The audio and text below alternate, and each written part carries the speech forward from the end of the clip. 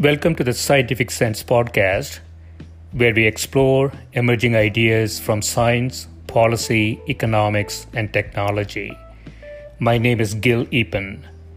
We talk with world's leading academics and experts about their recent research or general areas of topical interest.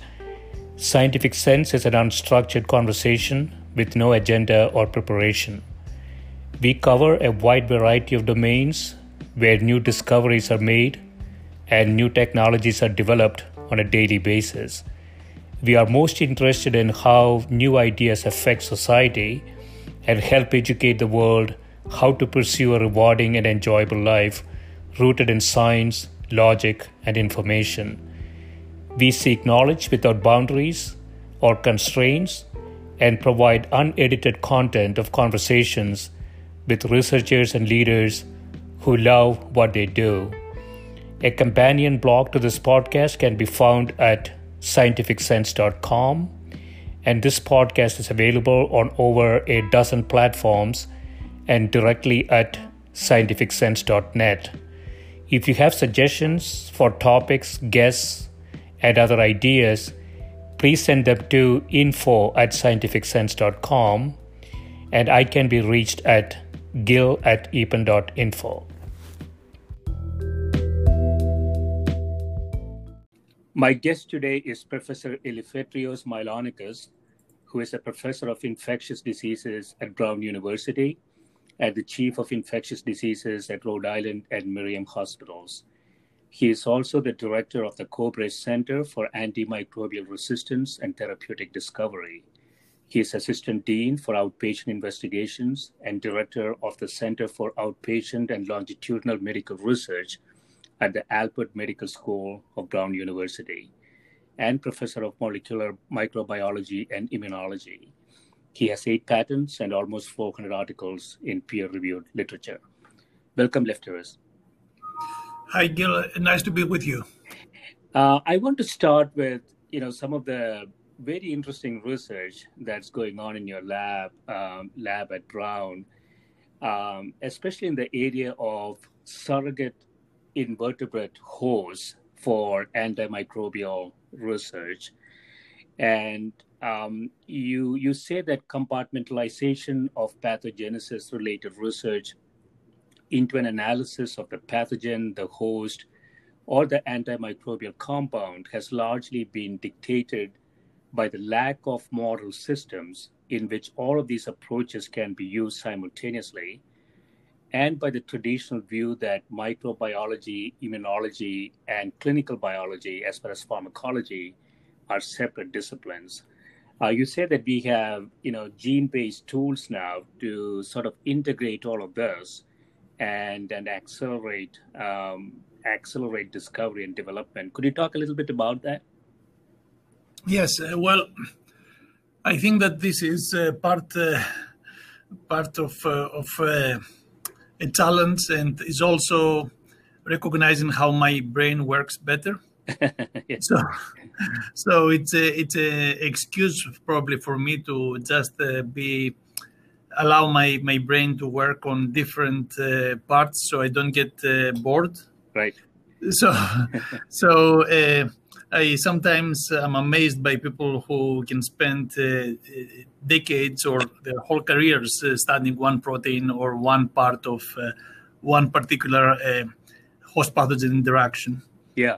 And my brain works a little different. I try to stay stimulated. So it sounds good, but this is a vote against the Aristotelian approach of making boxes and trying to differentiate disciplines. Yeah. And my approach is more towards trying to put a problem and try to find the best way to get an answer about this problem. So instead of using trying to find the best use for my hammer, I just pose a question, and then I see what scientific approach I can use in order to get closer to an answer to this question. So So this is the general frame of mind, and then I'll talk to you about the invertebrate model hosts. So I cannot really take a lot of credit about that. This was developed in the lab of my mentor, former mentor and current colleague and good friend, Fred Ausubel, up at Harvard, who allowed me to join his lab as a postdoctoral fellow. And he developed the approach of studying small hosts. He started with C. elegans. Yeah. C. elegans is a small nematode, 1 millimeter in size. These are roundworms? This is right. Yes, correct. Roundworms. The first animal that had its genome sequenced, the model host, but it's a very small host. They live in the environment. We believe that they survive by eating microbes. Yeah. And they have a very rudimentary, relative to the human, probably rudimentary host response system. But the important thing is that if you have a small micro-infection in this model host, then you don't have to do an in vitro assay. Yeah. This is a host that is big enough to allow you to study host-pathogen interaction without having to use mice or do expensive. You still can do high-throughput screening of thousands and thousands of compounds. Yeah. So you can have in a small well, in a 384 well plate, you can have a pathogen, you can have a host, and you can have a compound, which breaks through the host pathogen interaction, or for me as a physician also adds the practical aspect of how can I treat this infection. Right. So this is high throughput screening. So just very simplistically, you have thousands of small wells where you have these worms, you have the pathogen in there, and then you're attempting many different compounds to see where the activity might be. Yes, that is a very simple way. That's how I explain it to my daughters, and that doesn't sound very novel, but it is quite interesting actually, because the way that we do it is screening by imaging. So we can screen thousands of compounds every week, and also it's interesting is that we use also a robot to dispense the worms, right? And that allows a very high, enables us to be high throughput, have a standard number of worms of exactly the same size in each well. So we start with the same number, and then we can use a fluorescent dye to stain the dead worms. And then we do screening by imaging in order to identify the wells where there was a lot of survival. Yeah. And then we can go and identify the compound that was there. And what is fascinating with that is that you identify compounds that you wouldn't have been able to find with an in vitro screen. Right. And also you can find compounds that they work on the immunity of the worm. So they augment the immunity and allow the worm to fight the infection.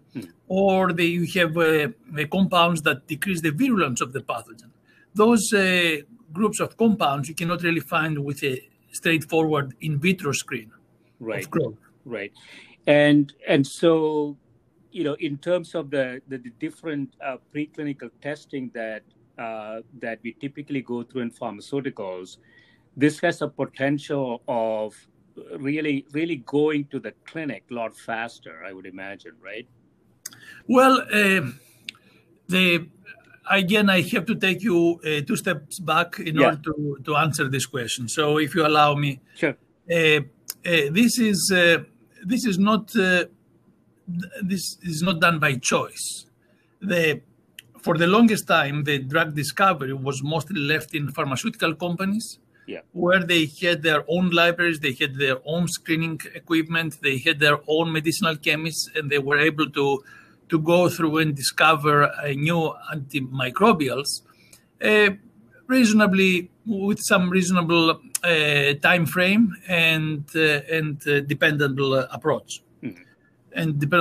So the problem is that the pharmaceutical companies abandoned this field for many reasons. I don't know if you want to discuss them, but Sure, yeah. it's not part of the particular question.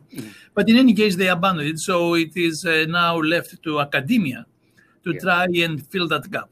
And academia can do some of the aspects of pharmaceutical drug discovery, but not as effectively. And we have to find shortcuts. Right. So there are a couple of areas where academia has great difficulty. The first one is the identifying a hit.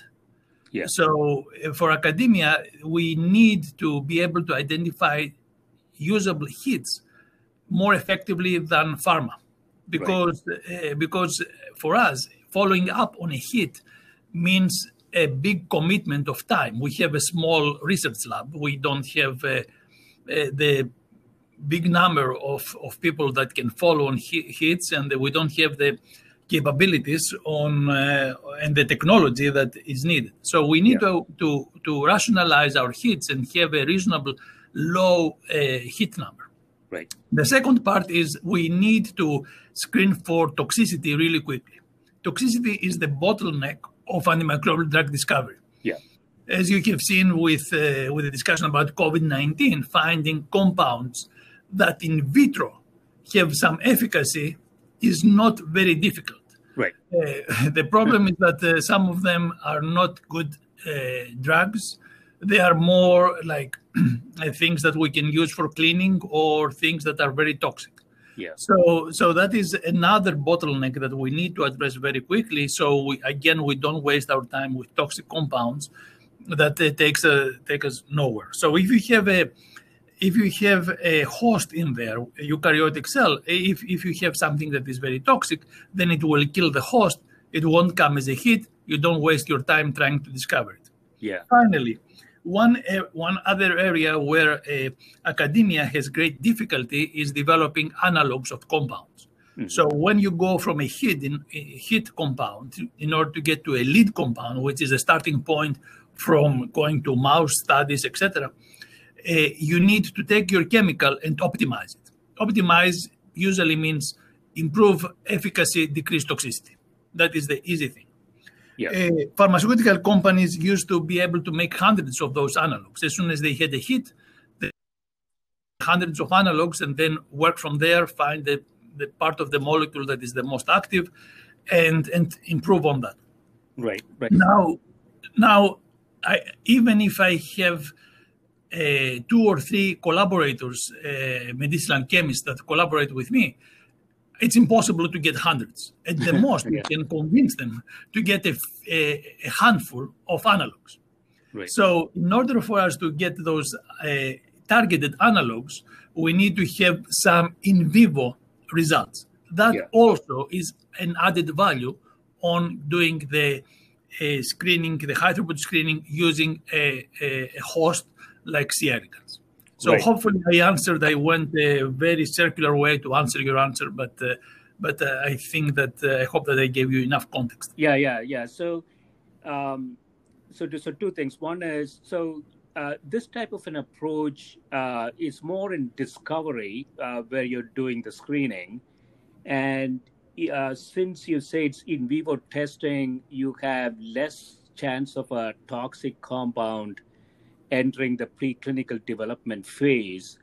Do you see opportunities there to compress the timeline too in preclinical? So you know, both finding the compound as well as when you find it, because it's an in vivo experiment, you are likely finding things that are not toxic, right? So you don't necessarily have to go through, the elaborate process pharma companies go through in preclinical. Well, we do screen for toxicity. That is, of course, you have to screen for toxicity against mammalian cells, lines, but you just increase the likelihood that your hit will make it through those toxicity screens. Yeah. So that is, there is more than 50% of our hits have no toxicity in mammalian cell lines. I would say that is higher, significantly higher than 50%, which is extraordinary. Yeah. Then then I have to say that our main goal is not only to find the compound. Our main goal is to find the target. Right. The mode of action is what is academically more stimulating. And also, it gives us the flexibility. If this compound turns out to have a very poor pharmacokinetics, or this compound has some unexpected toxicity or some other difficulty, if we find the target, then we can allow our lab or other labs to screen against the target. Right. So if we identify a novel target for a druggable compound, then even if that particular hit doesn't develop and go to preclinical steps, still that is a target where others can screen their compounds, right, and they can identify new compounds that are less toxic, and they can move those forward. Right. Yeah. So when you say, Lefteris, when you say pharma has abandoned this, do you mean pharma is that specific to antimicrobial research, or you're saying in general, high throughput screening type approaches in discovery, pharma's not doing too much of that anymore? I don't know about in general the number of high throughput screens that they do for other fields. Okay. I am working on microbial drug discovery, and that is a particular problem. I'm sure that they have had great progress on discovering new medications, for example, for cancer.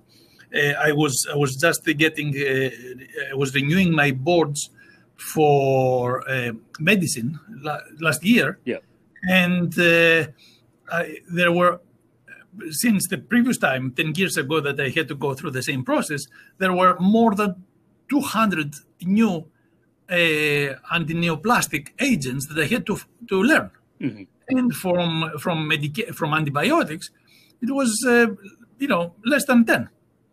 Yeah. I was so jealous of people who work on oncology, all those big discoveries that have happened there. So there are many reasons. This is not meant to be necessarily putting the blame on pharmaceutical companies. This is a very distorted market that needs to change.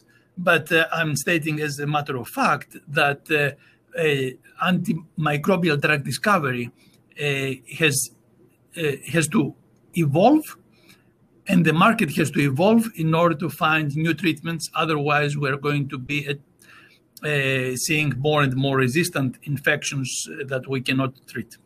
Yeah, so I think, I haven't followed the field that closely, but, economics to some extent drove big pharma out of antibacterial research, perhaps in 2000s, late 1990s.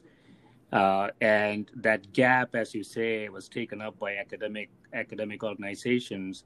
But increasingly, I guess we are finding we are up against some really resistant organisms, right? And that's creating a lot of problems.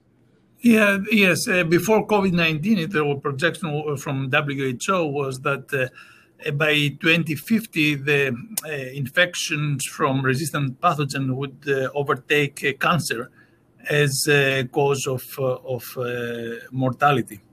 So, and no one really knows how the situation is going to be post the pandemic and COVID-19 and people in the ICUs intubated for a long period of time. They're very resistant Acinetobacters. They're very resistant Klebsiellas, of course, ESBLs, and even more resistant than that. And MRSA now, it's part of the hospital consult service. Sometimes I have more patients with MRSA than anything else on my list of patients to see. Well, yeah. So those are very severe infections. Those are very aggressive pathogens, and we, for the longest time, we used to believe that those would be only associated with hospital patients, and that they wouldn't never come from the community, and that was completely false. We have people, young women who sometimes come from the community with UTI that is caused by an ESBL, very, very resistant gram-negative. Yeah. And they had never been to the hospital before. And regarding your point about the pharma abandoning over the last, 1 or 2 decades, right, abandoning this field, even before that, there was a lot of Me Too kind of molecules. Yeah. So there are two periods of decreased discovery. It was one period where everybody was trying to get a new cephalosporin, third generation cephalosporin, like a Me Too kind of approach. And then there was a second period where the whole project was abandoned. And we can go into why this happened. Again, I don't want this to be like an academician playing pharma. We can go into the MRSA discussion, but I want to also ask you: is a surrogate host approach what for viruses too? Hey, I'm not a virologist, so we do know that there is there is some work on using some hosts and in virology. For me, pathogens are two kinds of pathogens. Yeah. The pathogens that go from human to human, and viruses are, usually the most common pathogen that goes under this category. Yeah. And there are pathogens that go from that they can live in the environment. Right. So those are the two categories, and I'm good at this second category. Those are bacteria, fungi, whatever can live in the environment, because that's where invertebrate models and those pathogens develop their virulence in order not to kill humans. Yeah. Humans became a significant part of the biomass just recently. Those pathogens develop their virulence in order to live in the environment, avoid amoebae or survive amoebae, invertebrate hosts, insects. That's why they develop their virulence. And that virulence happens to translate, in some cases, in human disease. So if we go back and we take an invertebrate host, actually what we do is not we are discovering something new. We go back and we try to see the host pathogen interaction where it's supposed to happen. Yeah. In a more environmentally relevant host.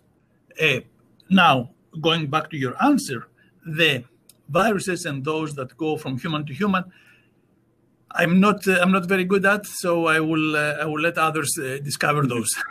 Yeah, so there's a diversity of a diverse set of hosts there, right? So I know that amoeba, even zebrafish have been tried, right? So there appears to be a lot of flexibility there in terms of attempting different things.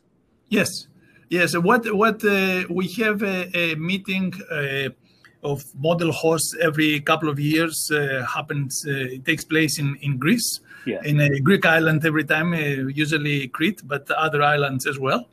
So we are very happy to go to my motherland and discuss about model hosts. Yeah. And every time that when I take the plane to come back, I realize that there is not one single perfect model host. Not even the humans are a good model host, quote unquote. I often say the example of fluoroquinolone that was developed by Pfizer, and went through all the phases and became widely available and FDA approved, and it would kill gram-positives, gram-negatives, and anaerobes.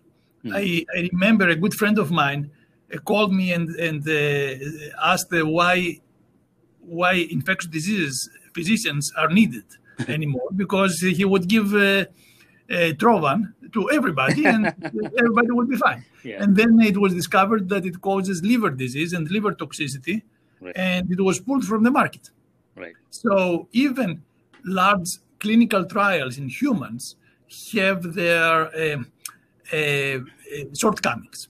So as a result of that, you can imagine how hosts, mice, rats, worms, insects, zebrafish, amoebae, they can all add something useful. Yeah.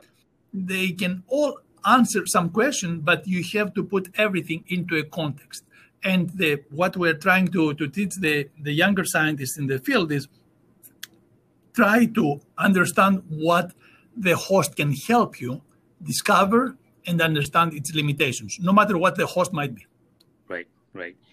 Yeah, I mean, Trovanus, as you know, is a famous, very broad spectrum antibiotic that Pfizer tried, which was pretty successful, except it had so many scripts in very short period of time that, you know, the toxicity that typically shows itself over a longer period of time actually showed up in 6 months. Yeah. But I think that the drug is still there as a hospital-administered drug, I believe. I'm not sure. I haven't used it for 22 years, somewhere there. Okay. 23 years, Okay. yeah. So it could be theoretically available, but I don't think that you can really use it. Okay. And that is an example of how, you know, as I said before, not even the human clinical trials can be 100%. Right. Yeah. So I want to talk a little bit about it. So in one of the recent papers that you have, you say that there is a critical lack of therapeutic agents to treat infections caused by non-growing persister forms of methicillin-resistant MRSA. And you have some ideas there to go after this. Could you talk a little bit about that paper? Yeah. We that was again serendipity took us that way, and just followed some of the leads and tried to understand what we were seeing. It took us through some interesting, what we think that is very interesting areas of discovery. So Staphylococcus aureus has a very unique feature that is it can go into a dormant state and stay there metabolically inactive for a long period of time.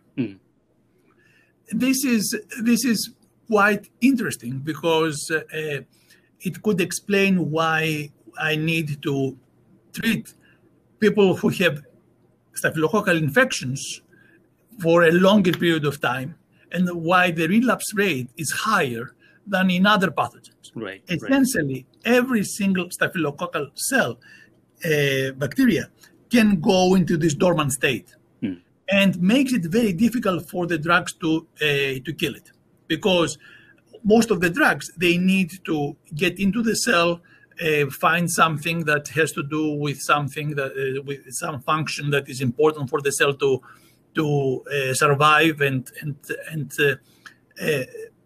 really work through that route by disrupting that important function.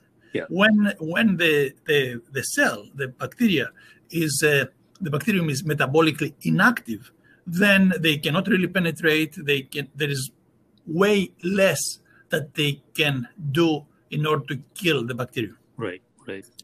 Now, the only one of the few parts that the bacteria cannot do much about is the bacterial membrane, the outer layer of their existence. The part that makes the bacteria differentiate from the environment. Right. That is difficult to hide, even if you are a very smart bacteria like Staphylococci. Yeah. So the problem with the membrane is that the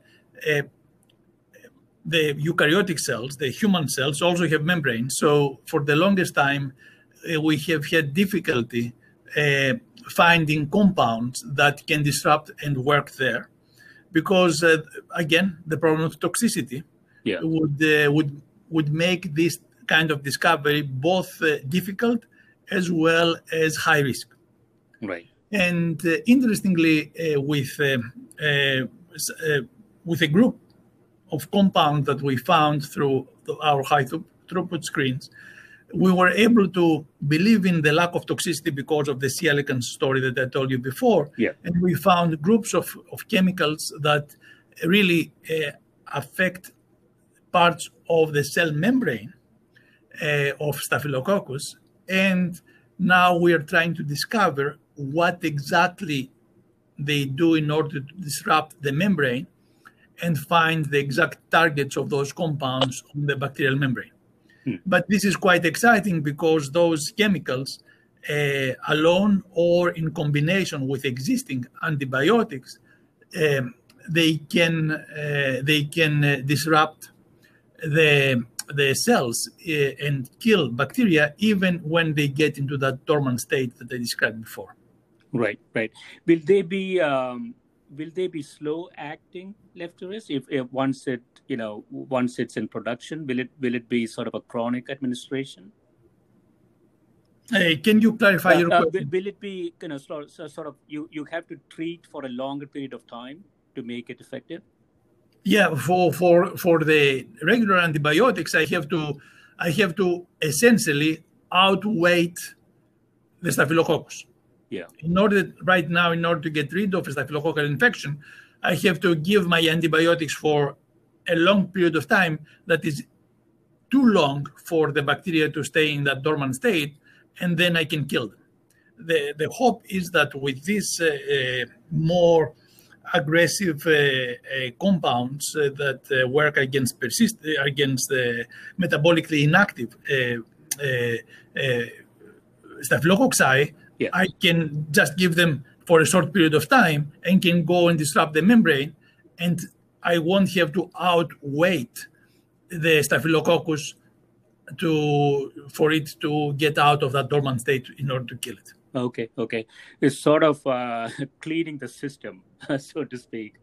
They're not active. So these agents, they are not very toxic, but they can actually disrupt the membrane. They can selectively disrupt the membrane of the persister, MRSA. Yes, we feel that they have some. We don't feel, our data indicate that they have some selectivity. Yeah. For one reason or another, and we're still trying to, in a molecular level, they have some selectivity towards the bacterial membranes and not towards the mammalian membranes. So that makes them druggable, i.e. not very toxic. Right. Yeah, I want to touch on another paper that you have entitled A Study on the Cost Effectiveness of New Diagnostics and How They Can Be Implemented, where you show statistically that combining molecular rapid diagnostic tests with antimicrobial stewardship programs seem to have reinforcing benefits. Could you talk a little bit about that? Yeah, well, this is I grew up in a modest household where we had to balance the books on a monthly basis. Right. So there are two ways to balance the books: is to get more money coming in and to decrease the amount of spending that you do. Yeah. So increase the money coming in. In our case, is increase the compounds that you have available, the antimicrobials that you have available to use. Decrease the spending is use your existing antibiotics strategically, so you can maximize their use. So this goes to the other part of the equation, how to be very selective and appropriate in the use of antibiotics. Mm-hmm. And there are two areas where we use a lot of antibiotics. The first part is what we call empiric therapy. Yep. Empiric therapy means the patient has an infection or looks like the patient has an infection. Mm-hmm. And I want to cover everything. I don't know what's going on. Right. Infection can be in the belly, can be in the lungs, can be in the blood. It can be a urinary tract infection, can be a gram-positive, a gram-negative, can be even some fungal infections. Some fungal infection can be a virus. Throw everything that they have. Use 2, 3, sometimes even 4 antimicrobials at the same time. And that can go for some time because our diagnostic ability is completely archaic. Right. Yeah. We talked about the antibiotics that have limited options, and we have had a delay in significant discovery for a few decades now. Yeah. Most of our diagnostics, especially for bacterial infections, depends still on the waiting for the bacteria or the fungus to grow. Yeah. We're waiting for it to grow. And this makes no sense right now because we live in an area of molecular science. Right. But the clinical part, because it is always discoveries take a long period of time to go from research to clinic, still depends on blood culture and urine culture and susceptibility testing. And there is a growing interest in trying to use molecular diagnostics for rapid testing. Yeah. I remember vividly a few years ago when I had a patient who was septic, very ill, in the ICU, was on 4 different antimicrobials. And I would go to the microlab and ask if they had any results so I can optimize therapy, stop the antibiotics that don't work, give the best antibiotic that I have for the infection that they discovered. They would tell me, nothing grew. At the same time, for my own research lab, I had a whole genome sequencing of different enterococci, and I was able to get it back in 5 days. Right. Whole genome sequencing for a series of enterococci. Yeah. And it made no sense because in the one case there was a human who was very ill and sepsis means the chances for survival go down by the hour. Yeah. On the other hand, I had a research project that can wait. So you understand that there is a real need for new molecular diagnostics. And the problem that we have there is how to convince the hospitals to invest. Healthcare, although we spent $1 out of $5 in this country, even before the pandemic, was spent in healthcare, still the margin that most hospitals and healthcare networks work with is very thin.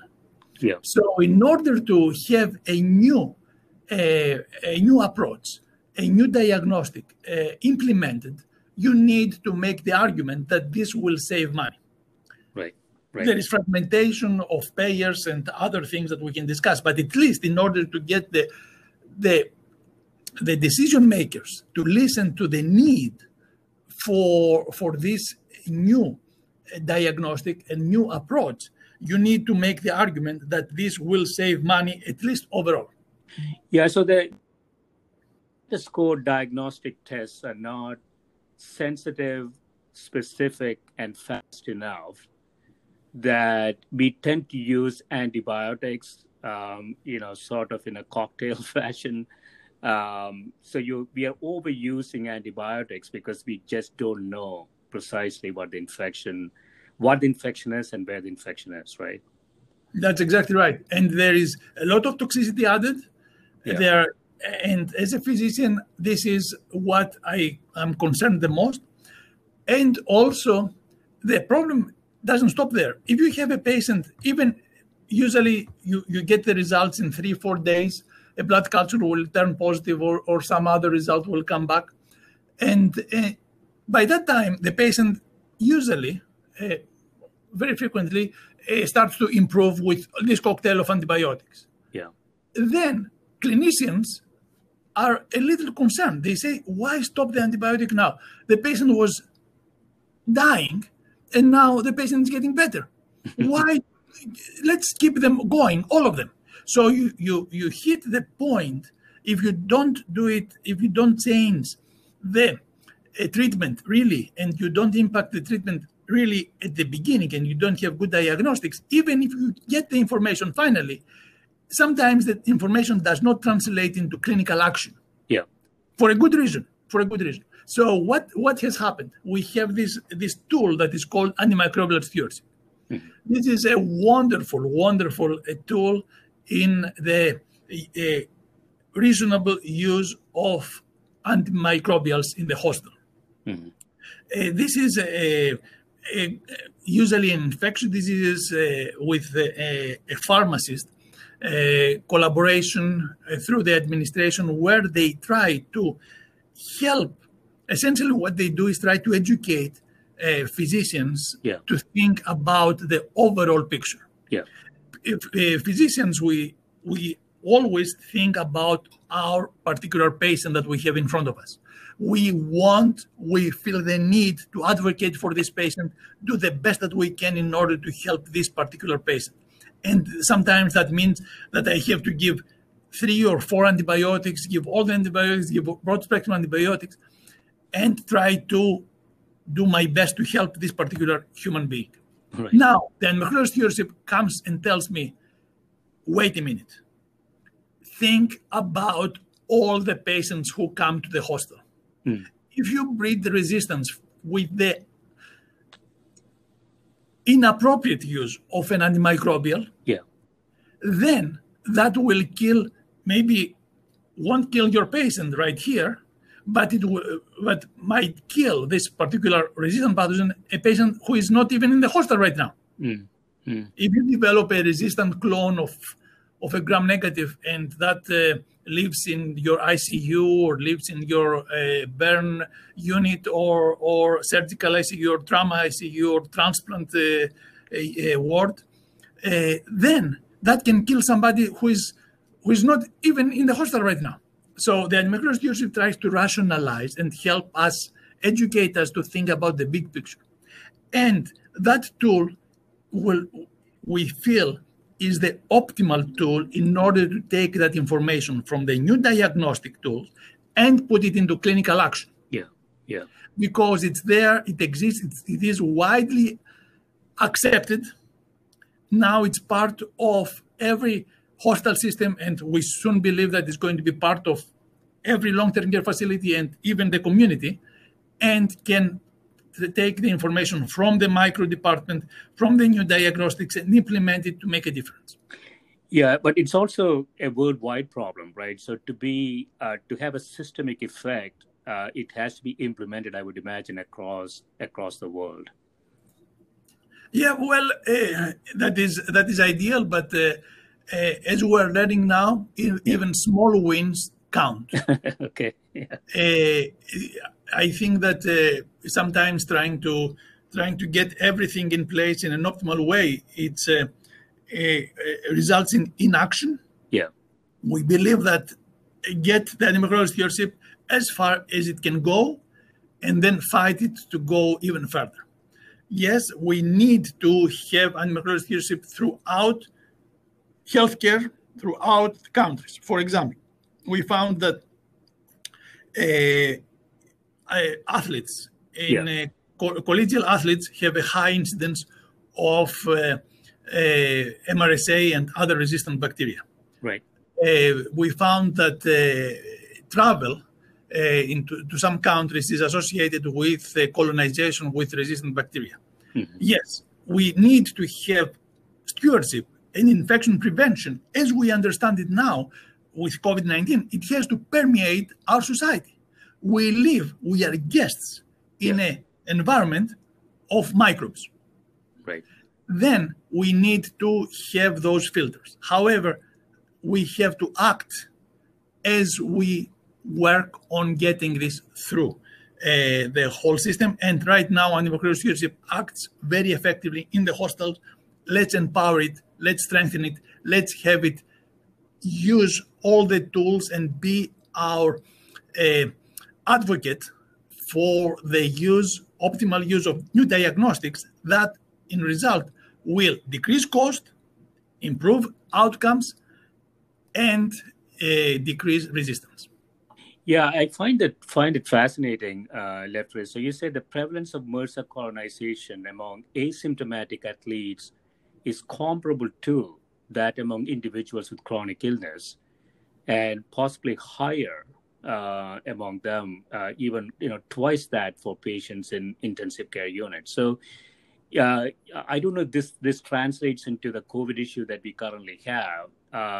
Asymptomatic patients may be carrying a higher level of or higher load.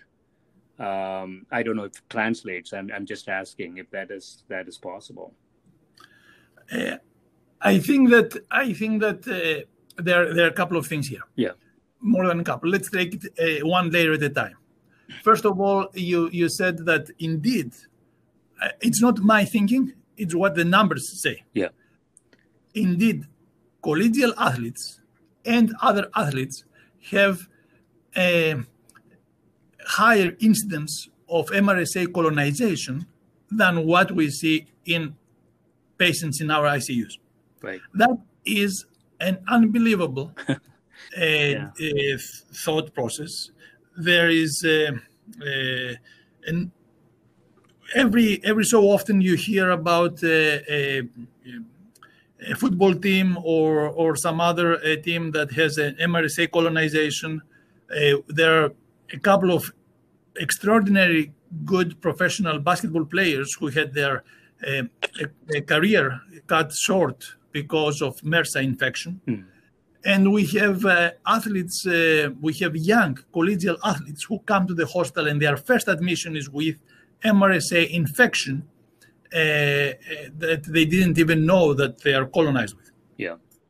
So this is something very, very important to keep in mind, because as humans, we tend to believe that those things are somebody else's problems. No, it's our problems. We all have bacteria. We are all vulnerable, and in that regard, this aspect can translate to COVID-19. Yeah. The aspect that we usually, our first reaction is first or second reaction is, of course, as part of the denial mechanism to coping with a new reality, is to say, this doesn't affect me. Right. And we need to realize that we are all together on this. Yeah. It can be COVID-19 today. It can be resistant bacteria tomorrow. It can be something else. What happens? It was Ebola a few years ago, and HIV even more few decades ago. Always we try to think that this is not a problem that could impact us and our family members, and we are always wrong, because infectious diseases is it's always a public health issue in its core. Right. And we're all public and we are all at risk. Right. Yeah, that's an important point. So in conclusion, Lefteris, looking at all your research at Brown and elsewhere, if you look forward 5 years, where do you see the maximum potential? So, research around the surrogate host, high throughput screening that you are doing, the diagnostics, fast diagnostics, coupled with other type of programs, and this colonization of microbial agents, in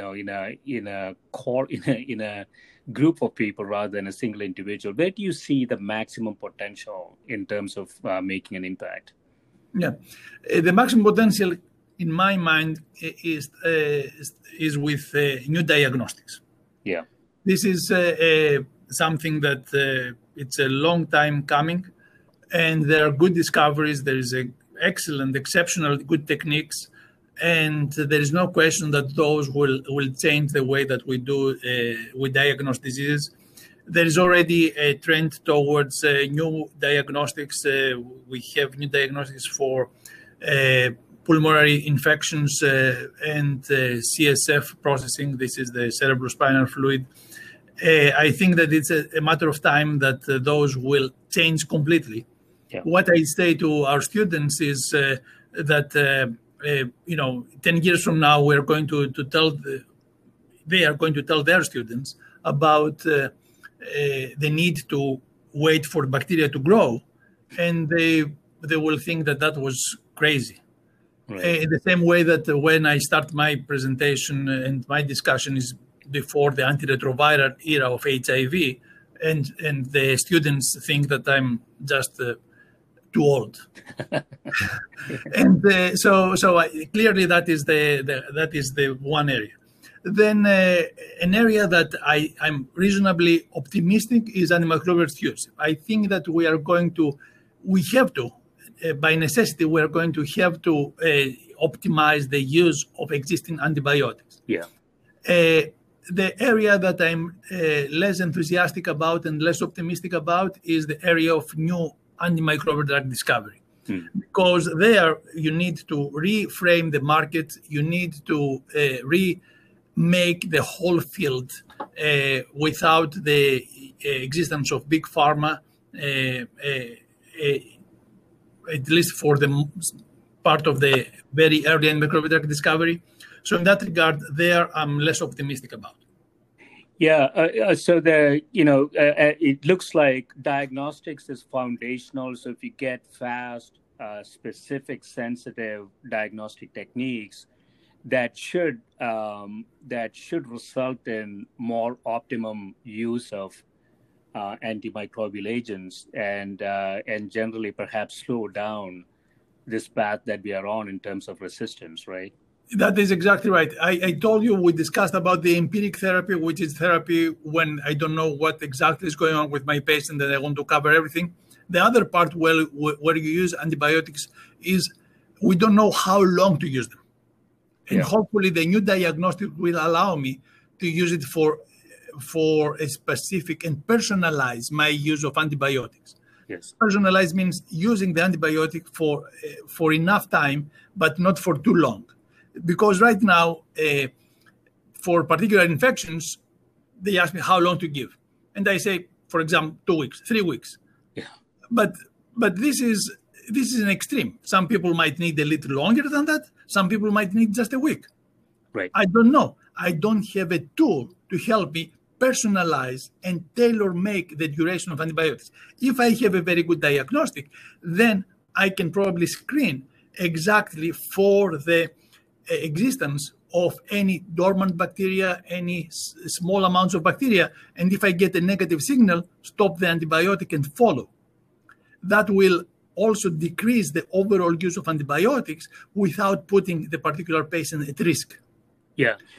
Some of these techniques being developed in artificial intelligence, for example, could be useful too. In terms of, as you say, personalized medicine. Really identify what is precisely needed for that individual rather than using macro heuristics, right? Yes. We like large data. We like artificial intelligence. But when we go down to the particular human being, what I need to know is, are there any more staphylococci in the bloodstream? Are there any more staphylococci in that joint that will need me to extend the antibiotics? So that is the challenge that I have in order to stop the antibiotic and not get it go too long. Yeah. So that is more in the area of diagnostics. So diagnostics, it sounds to me, has to improve significantly. Mm-hmm. Yes. So. Yeah, this has been excellent, Lefteris. I really appreciate the time that you spend with me, and good luck with all the work that you're doing at Brown. Thank you very much, Gil. It was really stimulating talking to you, and thank you very much for giving me the opportunity to reflect on those works. Thanks very much. Bye. Bye.